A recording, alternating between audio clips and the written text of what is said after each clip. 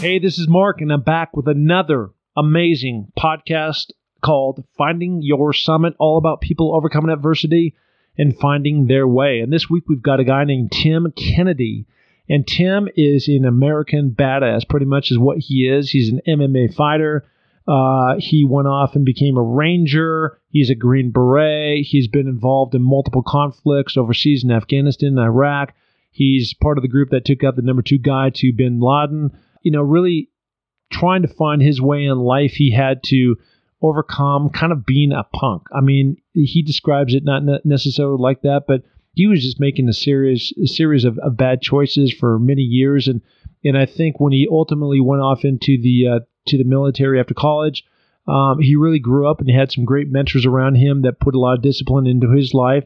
He's overcome a lot, right? And he's one of the guys, the true heroes, in my eyes at least, that's out there trying to protect the country, is a proud American, and now is really giving back in terms of trying to teach other people how to defend themselves, almost like it was back in 1774 as he described. So Tim Kennedy on the pod today, pretty intense podcast.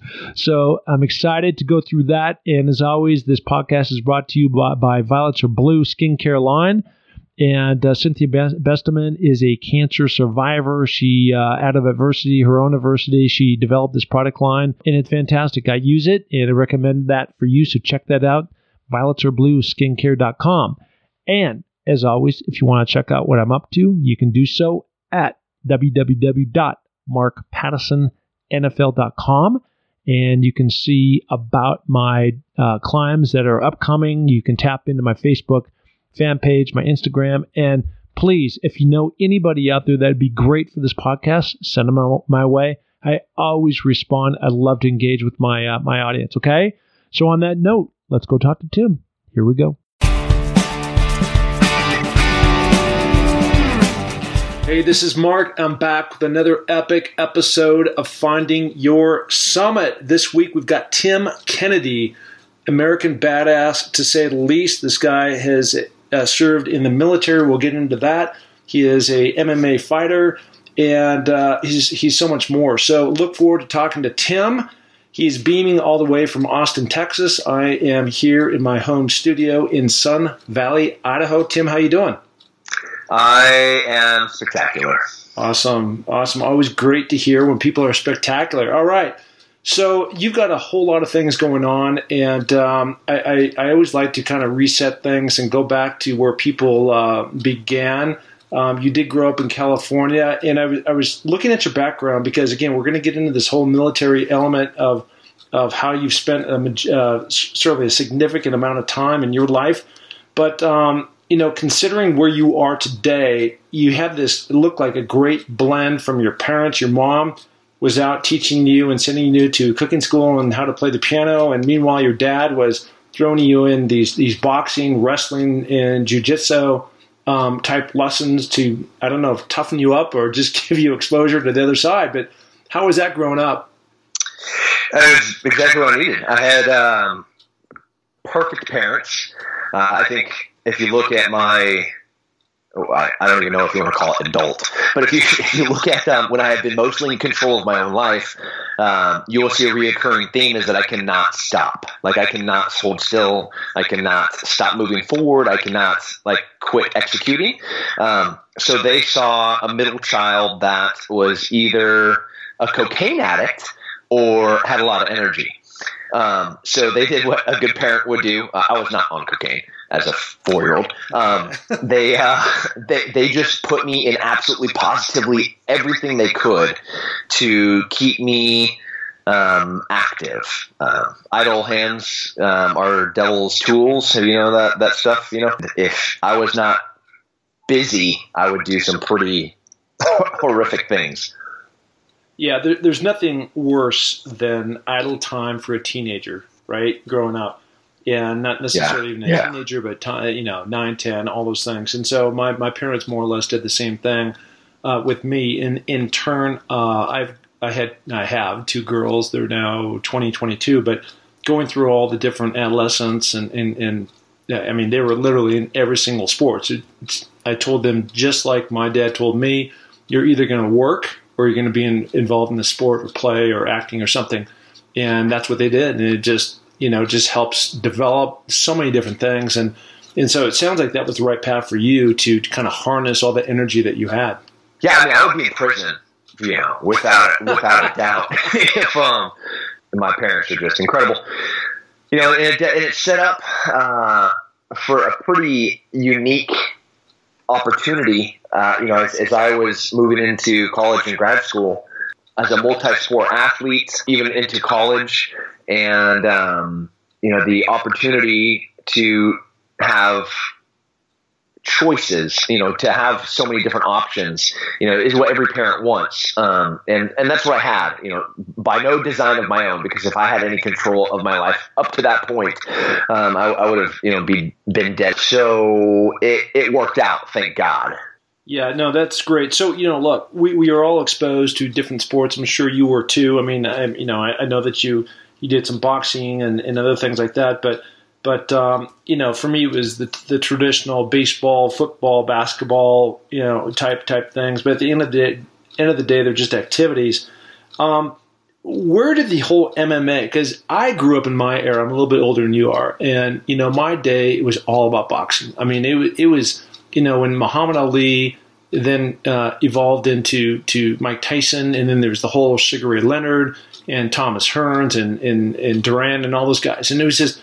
When they'd have a big boxing match like that, everybody would show up. And I think in the later years that kind of evolved into this whole MMA. And so when you decided to jump into that, what was kind of the motivating factor? Were you just better than everybody else at that time? I mean, your record is extremely impressive.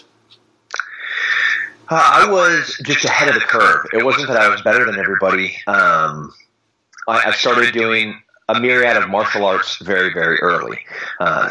Different striking disciplines from karate, grappling disciplines like Japanese jiu-jitsu and Brazilian jiu-jitsu, and then more striking with Hawaiian Kempo and Muay Thai kickboxing. So by the time, I'm like 18, 19 years old, everybody in early MMA, if you look at like UFC 1 through 10, there were guys that were like good at one thing. And it was really just a measurement of which guy was better or which thing was better than the others. And that's why Royce Gracie became famous, because jiu-jitsu was a better discipline that translated better into fighting than the other ones. Even though he was a small, kind of a fragile built guy, he was choking out and tapping out some of the most massive, giant, violent dudes on the planet. And that is where I was ahead of the game, where I was decent at boxing, I was decent at wrestling, I was decent at jiu-jitsu, I was decent at kickboxing. So like if, a wrestler, I see a dude walk in with these big chunky cauliflower ears, I'd be like, sweet, I'm going to knock this guy out. And then if this dude walks in and you see his nose is just mush, you'd be like, oh, awesome, I'm going to choke this guy out. It was so easy back then, to be able to take somebody out of their comfort zone if you were good or decent at a few different things. And that's kind of how I amassed that record so early, was just because guys were only good at one thing and I was okay at a few. Yeah, well, 30-1 over 5 years is pretty amazing. And look, I am kind of I know about MMA, but I'm not obviously on the level that you're at or in between. So take me to today in terms of the whole McGregor, that whole Dana White world.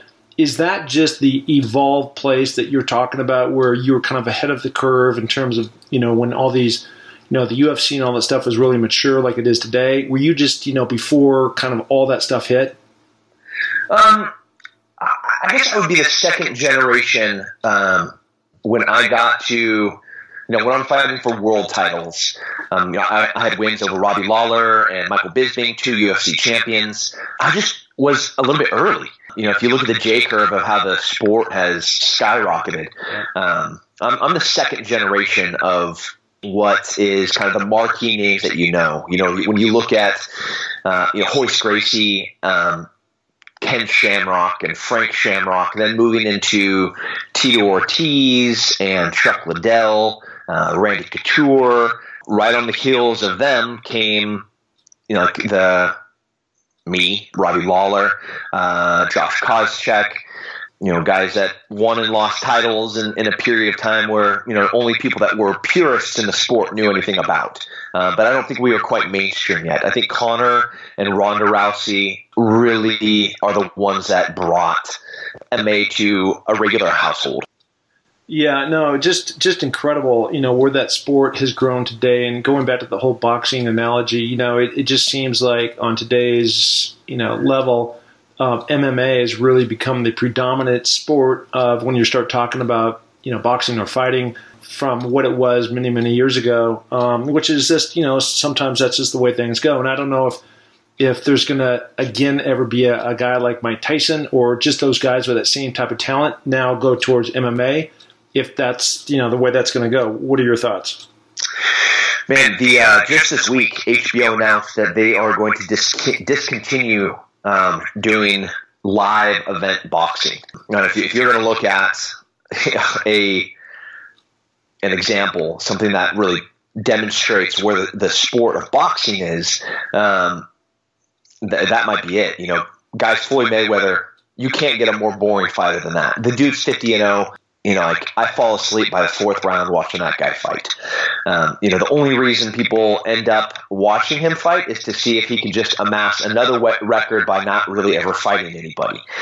He lures guys like Conor into, these arguments that really just play into his wheelhouse, where he gets to fight at his weight, in his ring, in his style of fighting, just to make a huge payday. And I don't think he's a great fighter. He's good at not getting hit.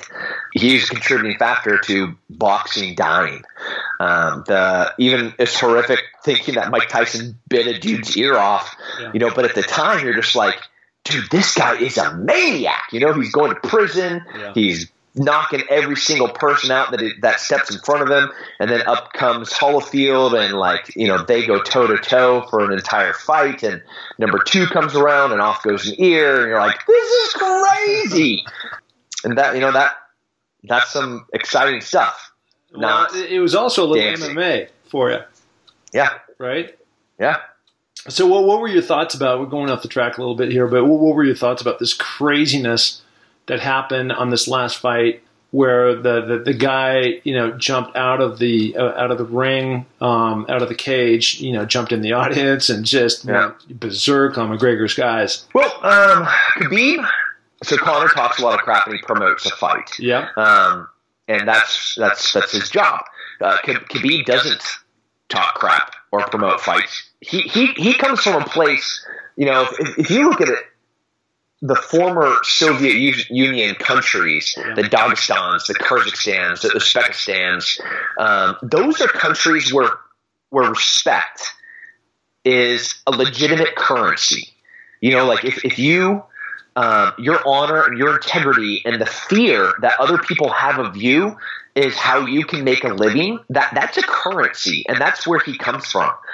And he's sitting down with Putin, and his dad back home is hanging out with legitimate radicals, as are some of his cousins. And he is, Khabib, very connected to a very dark world and a dark side that I don't think most Americans can comprehend or understand.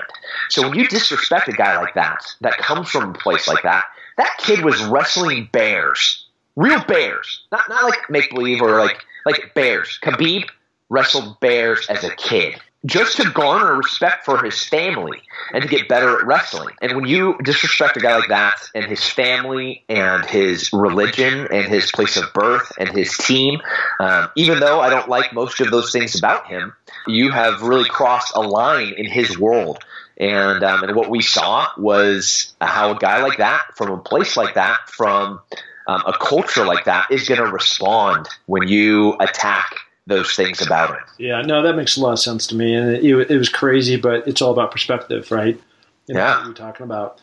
Okay, so you now graduate from high school, you go off into college. And so I want to know what was going through your mind when you decided to join the Army in 2004.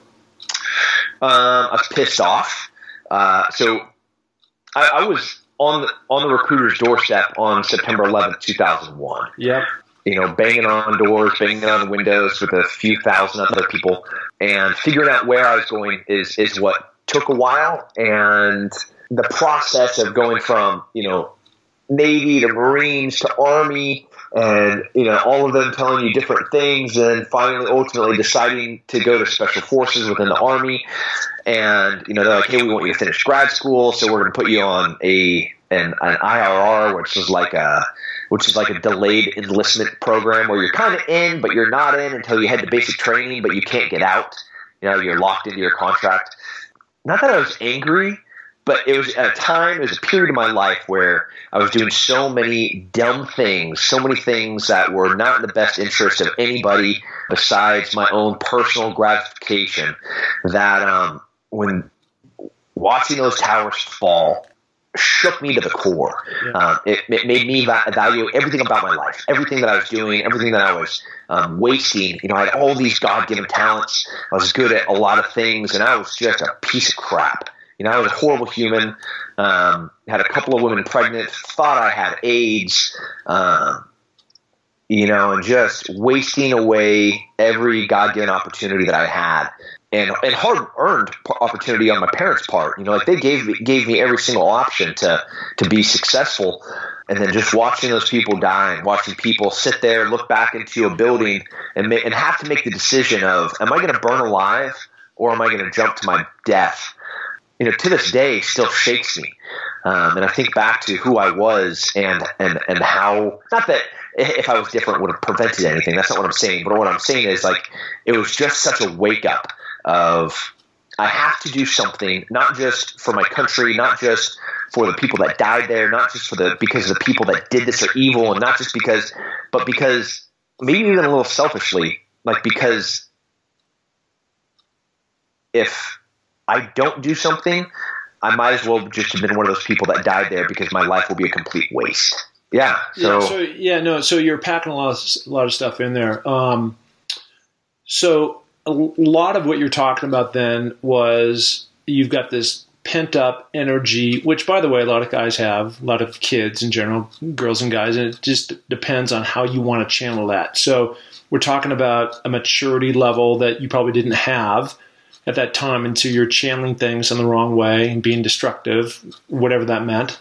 But it sounded like it was a defining moment of 9/11 happening for you then to sign up. You enlist, and did the enlistment then give you the discipline to catch up with your maturity to then start making the right decisions? You would think so if I was a smart person. But what happened again, I'm thrusted into a world that I immediately am excelling at. I'm the best shot in the company. I have the highest physical PT score. I'm coming in with the highest, you take a battery of tests to go to Special Forces, and you kind of have an idea of what your scores are, like what languages you're going to be getting, and what job you're going to get. So even in airborne school, right after infantry school, right after basic training, I'm honor grad of this and that. And my ego and my pride is just swelling. And by the time I get to the Special Forces qualifying course, I think I'm the shit, and I'm not. I don't deserve to be there. I don't deserve to be breathing the same air as the rest of the heroes that are there. And the wake-up call from 9/11, what then occurs for the next 2 years is just wake-up call after wake-up call after wake-up call of me essentially getting humiliated and slapped in the face by the decisions that I'm making, until eventually I start slowly doing fewer things that are dumb. So who was that influence then that, again, you go back to what you just said, which is all about, as you're taking these different physical tests, you're passing them, you're scoring the highest, you've got all these great marks, I'm sure there's a bunch of kudos coming your way. Was there a certain military person that was there, or somebody non-military that was, there to set you right, even though they could see all this talent, was really trying to get you back in balance? Yeah. So I'm not sure if so after 9/11 happened, some guys from 5th Special Forces Group immediately went to Afghanistan. And that was the first time since the Gulf War that Special Forces had been actively engaged in combat. We pretty much missed Desert Storm. Schwarzkopf didn't hold special operations in high esteem, and he used a primarily traditional ground warfare to overwhelm Saddam Hussein in Gulf War. Yep. When you which, by the way, worked. Oh, beautifully. And we should have gone all the way into Baghdad and taken Saddam off, and had we done that, who knows what would have happened. But we didn't, so we stopped, and ultimately we ended up back in Iraq looking for weapons of mass destruction, and in Afghanistan after 9/11. The men that were initially in Afghanistan were valuable. They were priceless. They were a commodity that nobody else had, which was Special Operation Green Berets that had been to combat and came back to the Special Operations community as instructors. Those were my instructors. Yep. So it is a pretty humbling thing when you're standing here being lectured, when you're being when you're doing push-ups because you just screwed up, and the dude standing over you that's counting your reps just got back from, being outnumbered 200 to 1, by Mujahideen, evil terrorists. So it was incredible to be surrounded by guys like that, and so they were shaping who we were, this new group of upcoming soldiers. And then once I got to the ODAs, guys like John McPhee, the sheriff of Baghdad, he was my first team sergeant. He brought me over to a special unit and was my team sergeant during my first deployment. And again, I thought I was amazing. I was doing all these great things, and everybody's going to sing my praises. And I get back from what is without a doubt one of the best missions that the Special Forces group that I was in had ever been on. We were in a few hundred enemy combat missions with no casualties, and we pretty much just kicked ass and took names, total success. We find the number 2 bad guy on the planet. We're part of the task force that brings down Zarqawi. So I'm thinking I'm getting silver stars and pats on the back, and instead he's like, hey, you're immature. You're going to go to Ranger School, and you're going to be honor graduate, or you don't get to come back to this unit. You are so undeserving to be here, and that was humbling. Yeah, and again, another slap in the face of me learning just how quickly I needed to mature. Hey, let me ask you this. So I think this is the right answer or the right question. That you are both a Green Beret and a Ranger, and if that is the case, then why the separation of the two? Not that they aren't great accomplishments, but if you're a Green Beret, aren't you just a Green Beret? And if you're a Ranger, aren't you just a Ranger? Yeah, I'm a bunch of things. I guess if you're going to put it all together, I'm a Special Forces sniper, Ranger qualified Green Beret. This podcast is brought to you by Laird Superfoods. Let me tell you, these creamers are so amazing. They're super tasty, super delicious, and what they are is whole, natural food ingredients mixed into these creamers. And I'm telling you, when you put this stuff into your drink, this powder substance, it is amazing. And their whole tagline is all about fueling your journey. You cannot go and actually power your way up a mountain, be in the pool, ride a big wave, unless you're properly fueled. And these guys are doing it all the right way. So where can you find this? At lairdsuperfood.com. And here's the kicker. If you use the code name MarkP20, that's Mark P20, you're going to get 20% off on your first order. So check it out, lairdsuperfood.com.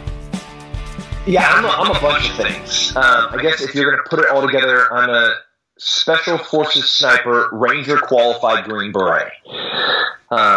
So there's different tiers in the special operations community, and as you kind of start getting further up towards the tip of the spear, there's a lot of different specialties for a lot of different jobs. And those are qualifications and distinctions that kind of separate people when you start getting further up to that point, there's a unit that is the Rangers, and that's the 75th Ranger Regiment. Yeah. While they are part of the Special Operations community, they are not Green Berets. Rangers have to go to the Special Forces qualifying course, and from the Special Forces qualifying course, they go to the Q course, and then after being trained in the Q course, they earn their Green Beret, and they go to an ODA.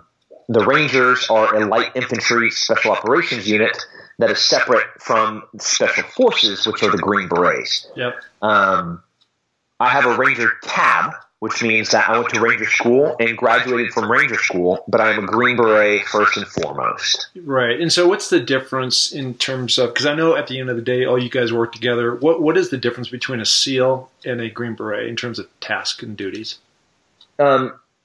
SEALs do not do unconventional warfare. So foreign internal defense, joint combined exercise for training. So like when I go overseas behind enemy lines, 12 Strong is a great example of what Green Berets do. And by the way, great movie. That's what you're talking about. It's a decent movie. Well, I'm saying the theme of the movie. Yeah, no, I agree with what you're saying, that it's a decent movie, but the theme in terms of when you it's a powerful story, and it really demonstrates what Green Berets do, unlike anybody else on the planet. And this is why we are the most dangerous fighting force that everybody fears, is because you can take 12 of us and you can drop us into a place, and we will we'll be able to move through different cultural divides, languages, religious differences, and be able to find camaraderie and build a mutual respect and understanding with somebody that shares an overall objective or a goal. So in Afghanistan initially, it was to find the people that caused and trained the people that executed 9/11 and kill them. So we sent in 12 guys, and we linked up with a bunch of guys that had been fighting communists for the past 30 years, and we created an army of a few thousand to go and try and fight them. A Navy SEAL, they like clap their hands and they jump for balls. I'm kidding, but not really. Yeah. Friendly camaraderie. The Navy SEALs, like, I would never want to get in a gunfight with them on a boat. Like, that's crazy. Yeah. I wouldn't want to actually be on the water while they're within in a combat capacity, while they're doing anything within 100 miles of me. They are just so dangerous and deadly. While Special Forces has their own underwater demolition school and their own underwater combat school, as a combat diver, it's the Navy SEALs are very unique and specially trained to do these one things, which is direct action on, near, or by the water. So tell me then, when we start talking about Bin Laden, when they took him out on that one night? Ignorance of Obama. Oh, really. Okay. There were units that were way better prepared, trained, and capable to execute that mission. And if you look at the shenanigans that have happened since then, from the crash of the helicopter to the writing of books to the misuse of the information that was garnered from that, again, it's just not within their wheelhouse of what they should be executing. This is one man's opinion. Obviously, this one man is in the Army and very proud of the units that he works with. If you go back and you look at some of the other people that have been taken, from Saddam Hussein to Uday Nusay, Saddam Hussein's kids to Zarqawi, and you try and find out who did that, it's nearly impossible. You're like, wait, I didn't know Saddam had two crazy sons that were, pretty much leading the post-Saddam Iraq in the terrorist insurgent efforts. I'm like, yeah, you didn't know that because we caught them. And it was a huge gunfight, and they died very badly. And wait, how did Saddam get caught? Like, nobody knows. Well, we know. You're not going to hear any book. You're not going to read any books about it, because that's not what guys like that do. Nor do we crash helicopters during our infill and have to have a C-130 blow it up from the sky. Just it's different skill sets, and all the way back to having the right leaders that understand how to employ the right units. It's a lot more complex than people think. Sure. So now you go and you do all that. Just amazing, and I'm sure that you're in some incredible battles. And you get out, and now in 2017 you re-enlist in the Army Special Forces. Why was that? I never had a break in service. I'm not good at losing. Yep. It's really hard to, on sports people, they're like, yeah, losing's not fun. Man, losing when you're at war is a different kind of not fun. It's going to, I can't sit down and write the names of my friends that are dead now. Yeah. I can't do it. I can't remember all of their names. There's so many of them. There was a period of time where it's like going to a funeral every other week, and then it's like I was hanging out with, widows and taking my dead buddies' kids to their soccer practices. And then it got to a point where you don't have enough time to do those things. And then it got to a point where you can't even remember the names of the dudes that you used to do that for. That's what losing feels like in my world. And if you look at my friends that are missing arms and missing legs and missing eyes, and they're rattled to the core with pretty serious PTSD, TBI, CTE. That's what losing feels like. It's a pretty crappy thing to lose at war.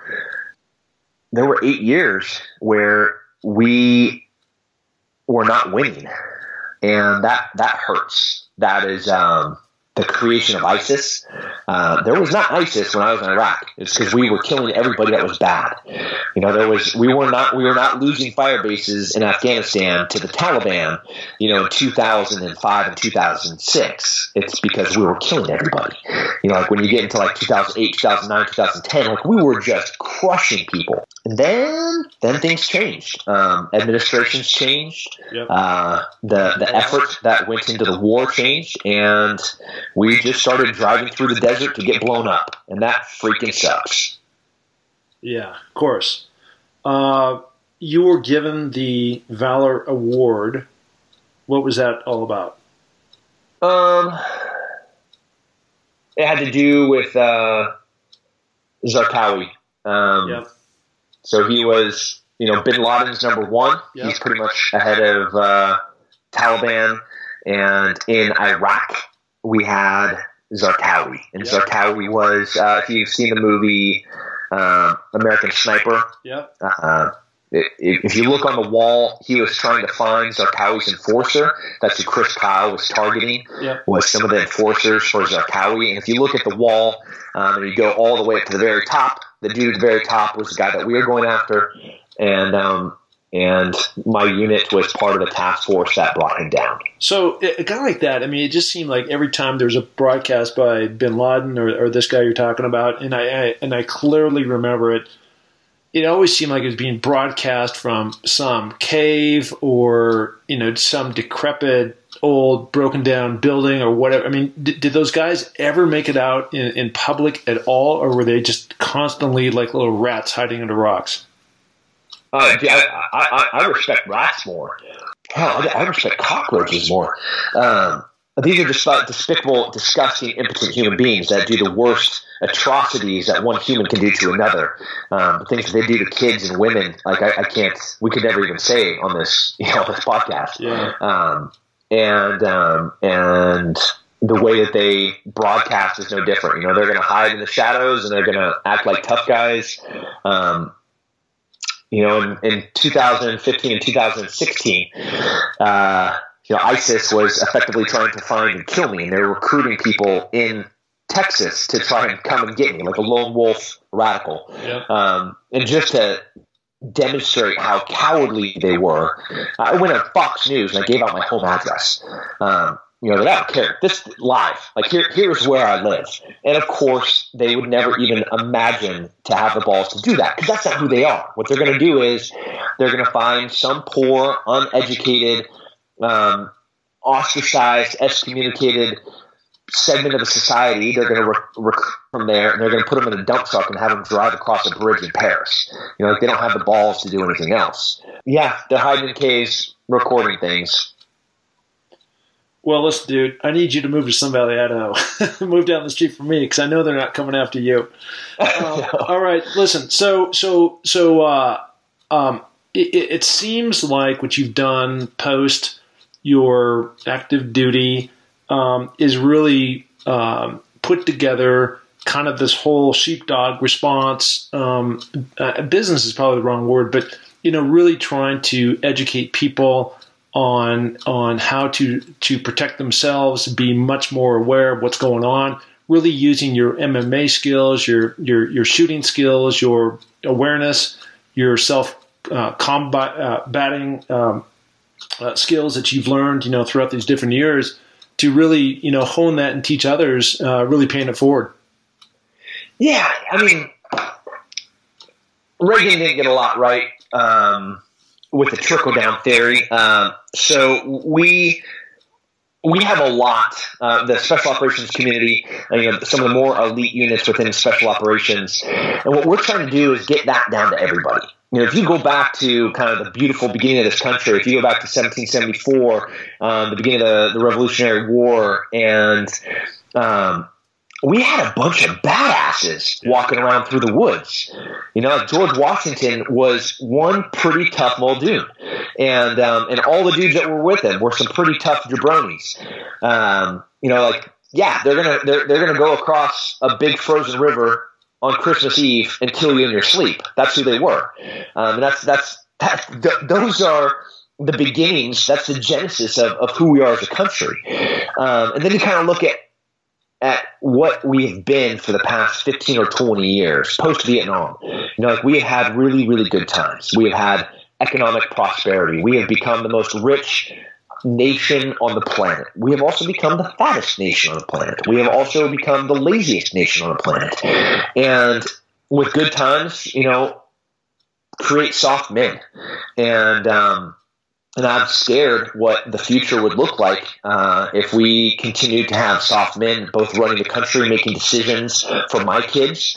If I have an entitled rich prick making decisions about what kind of jobs my beautiful daughters are going to be able to have access to, and what job my son is going to have to go and do, maybe go fight a war for somebody to go put money in their pocket, I'm going to take issue to that. So that's sheepdog response is, like you said, it's a lot more than a business. It's hopefully a wake-up call. It's not a revolution, but it is an initiative to wake up as many people as I can to be like, hey, you got to get some calluses on your hand. You got to feel what real work feels like. You got to change your mind. You got to change your spirit. You got to change your soul. You got to be a better husband, a better father, a better employee, and a better American. So tell me what happens. Walk me through this. So now I'm interested. So there, you have a website, right? And you have all this information. And by the way, what is the name of the website? Sheepdogresponse.com. Great. Okay, so now I go on sheepdogresponse.com and I can sign up for courses, right? I see there's also videos too. And they come, and do you actually have a gathering in Austin or someplace else where you're going through this training program with them, or how does that work? Yeah, so the introduction into kind of this world is a crash course of what it feels like to train and live as part of a warrior society. If you look at warrior societies of past, you see beautiful cultures that did incredible things. They some of the best music, art, philosophy, poetry came from warrior societies, the samurais, the Spartans, the Greeks, the Romans. And if you look at the warrior culture now from special operations, arguably some of the maybe the best fighting force that have ever existed in human history is the current version of special operations across all of our branches. You come to this crash course and you learn about atmospherics and biometrics. You learn how to profile. You learn how to be situationally aware. You learn what it feels like to be sore, how to fight for a gun, how to fight for a knife. You learn how to shoot. You learn how to eat. You learn the basic fundamentals and principles of what it means to be somebody that can protect themselves, can protect their family, protect their freedom. And then you have like you're not going to learn everything you can learn that you need to learn in 2 or 3 days. What you're going to learn is the course, the path, the direction, the road, the avenue, whatever. You're going to learn what you need to do to get better at these things. Yep. And we have a place here in Austin that we bring a lot of people to, but we also travel every single month all over the country. I think next month we're in New Jersey. We're taking December off, and then January we're in Las Vegas. We have 3 courses the week before SHOT Show in Las Vegas, and then February we are in Virginia, and then March we're back here in Texas. So we try to get all over the country and spread the knowledge, spread the wealth of information. I have a pool of instructors unlike anywhere on the planet, from all branches of special operations, from Navy SEALs to Army Green Berets to Marine Recon to CID to the list goes on to who these people are that teach for us. And they're pretty passionate about it, like me. Yeah, no, the thing that's really cool listening to this whole story is that, it really fits into this whole mode of finding your summit, right? All about people overcoming adversity and finding their way. And, when we go back to the beginning of this pod, you're talking about, it was really about you, about really trying to figure out how you channel all that kind of energy that at times it was negative. And as you live today, you're out there spreading the good word. You're teaching people how to protect themselves. And there's, unfortunately, there's bad things going on here in the U.S. and obviously worldwide too. But at the end of the day, it's really paying it forward on the things that you've been taught, and you certainly have matured to a place where you're just trying to impart that knowledge to other people so that they can stand up and fight, for themselves if those things ever come up in their lives. As we were trying, fortunately, I'm surrounded by like-minded, barrel-chested freedom fighters that won't let me get too far off the path. I'm still pretty easily distracted, and I'll be like, oh, we got to do this and this and this and this. So like, man, this is our mission, this is our purpose, this is what we're doing, and they kind of bring me back. So we're trying to do all the right stuff, and I'll be damned until I'm going to die until I stop. Like you're going to have to kill me. No, that's awesome. So listen, yeah, I've also in my research I saw that you were on a couple different shows on the History Channel and Discovery Channel. Tell me what Hard to Kill is all about. Hard to Kill is still in the same vein. There's a bunch of hardworking Americans that do crazy, dangerous jobs that nobody knows about, nobody appreciates. Jobs that we get to live in comfort and get to relax and hop in our cars and drive to work and pick up our crappy coffee from Starbucks, all because there's somebody out there doing something that makes our life so simple. Yeah. When you pick up your phone, you don't think about the guy that has to climb and scale that tower to change a light bulb, or that guy that has to run the power cord to that tower that's out in the middle of nowhere through the mountains using explosives. When you're in Alaska and you're like, oh, this is so beautiful, and you're taking a helicopter tour, there was somebody that got in that helicopter for the first time. There's no crash test dummies in aviation. They're like, hey, do you think this helicopter is going to fly? And I was like, I don't know. Well, let's go find out. And they go and see if it flies. It's freaking crazy. But that's how it works. The same with planes, with aviation. The Wright brothers, like those are some ballsy dudes. And by the time you get into the 50s, 60s, and 70s, and we're making our way to the moon, it was like 1 in 3 test pilots are dying just so now we can hop on a 747 and wait for our peanuts and our beverage service. You want to go see grandma over Christmas, there's somebody that died making it possible. So that's what the show was about, was going and finding these jobs, these extraordinary people that do these incredible things that make sacrifices every day. And I go and I try and do those jobs, and I learn about the people. That must be just incredible to do that. I mean, talk about an adventure. Yeah, it's humbling. That's what it was. Again, I back to the pride and ego. you look at my resume and you're like, this guy's not real. Like top 5 in the world as a fighter, fights for 2 world titles. He's a Green Beret. He's a sniper. He's a ranger. He's been in combat a bunch of times. He's killed a bunch of dudes, and then I go on I try and fly a plane, and I can't even do the math to figure out how fast we have to go to take off. Okay, he's an idiot. Got it.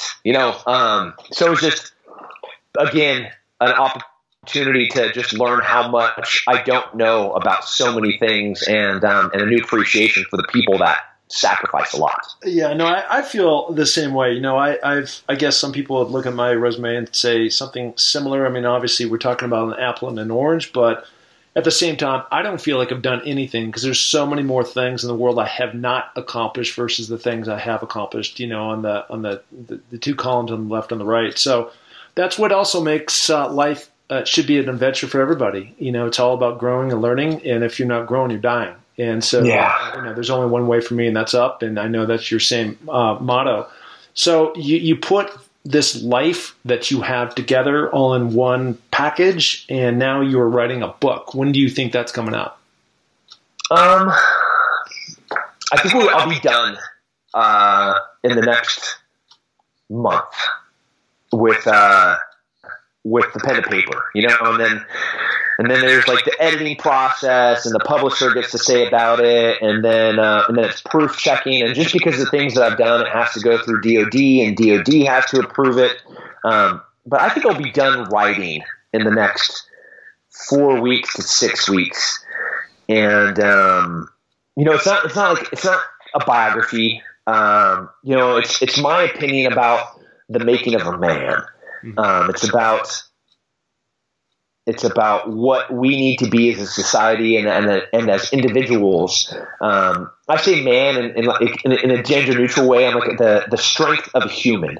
Like, what does it take to succeed at this thing that we call life? And I use stories from my life, mostly mistakes, because I don't really do a lot of great smart things in my life. And it is a raw, exposed dossier of all of these dumb things that I do and somehow survive, and give lessons learned about how to hopefully make this world a better place. Yeah, no, that's great. That's awesome. And where can people find you? Where's the best spot? I'm on the social things, Instagram, it's Tim Kennedy MMA, Twitter, it's Tim Kennedy MMA, Facebook, it's Tim Kennedy. I think if you look up Tim Kennedy MMA, it brings me up. Everything's verified, so if you look for that blue dot or that blue check mark, and I put my workouts on there. I put my shooting drills on there. I put my food on there. I put me getting beaten at everything that I try to do, because all the people I train with are better than me. So that's all on there. So that sucks. No. It's all good stuff, man. Showing your authentic self, which is the whole key here. So listen, Tim, this has been epic. I really appreciate the convo. I've had a few chats with other guys like Nate Boyer, and just to hear your story, any guy that's in the military, I have extreme respect for. Many of the things that I have done in my life wouldn't be possible without guys like you, like including my dad, who was in the Air Force. And unfortunately no longer here with us, but at the same time, the respect factor is extremely high. So thank you for your sacrifice, and I really appreciate you being on the pod. No, thanks for having me. God bless, and you guys just keep doing work. Hey, and thank you so much for listening to the Find Your Summit podcast. We are so glad to have you along for this journey. And if you enjoy the show, please tell a friend, share it on iTunes, spread it to the planet. We're looking to broadcast this to every person that is out there, because, as you know, everybody has their own summit that they're going after. Okay, if you're looking to follow my journey, you can find that through my social links on markpattissonnfl.com. That's Mark, M-A-R-K, Pattison, P-A-T-T-I-S-O-N, NFL.com. So, until the next podcast, just remember, clear eyes, full hearts, and remember, it takes a little more to make a champion, so make it happen. Thank you. Bye.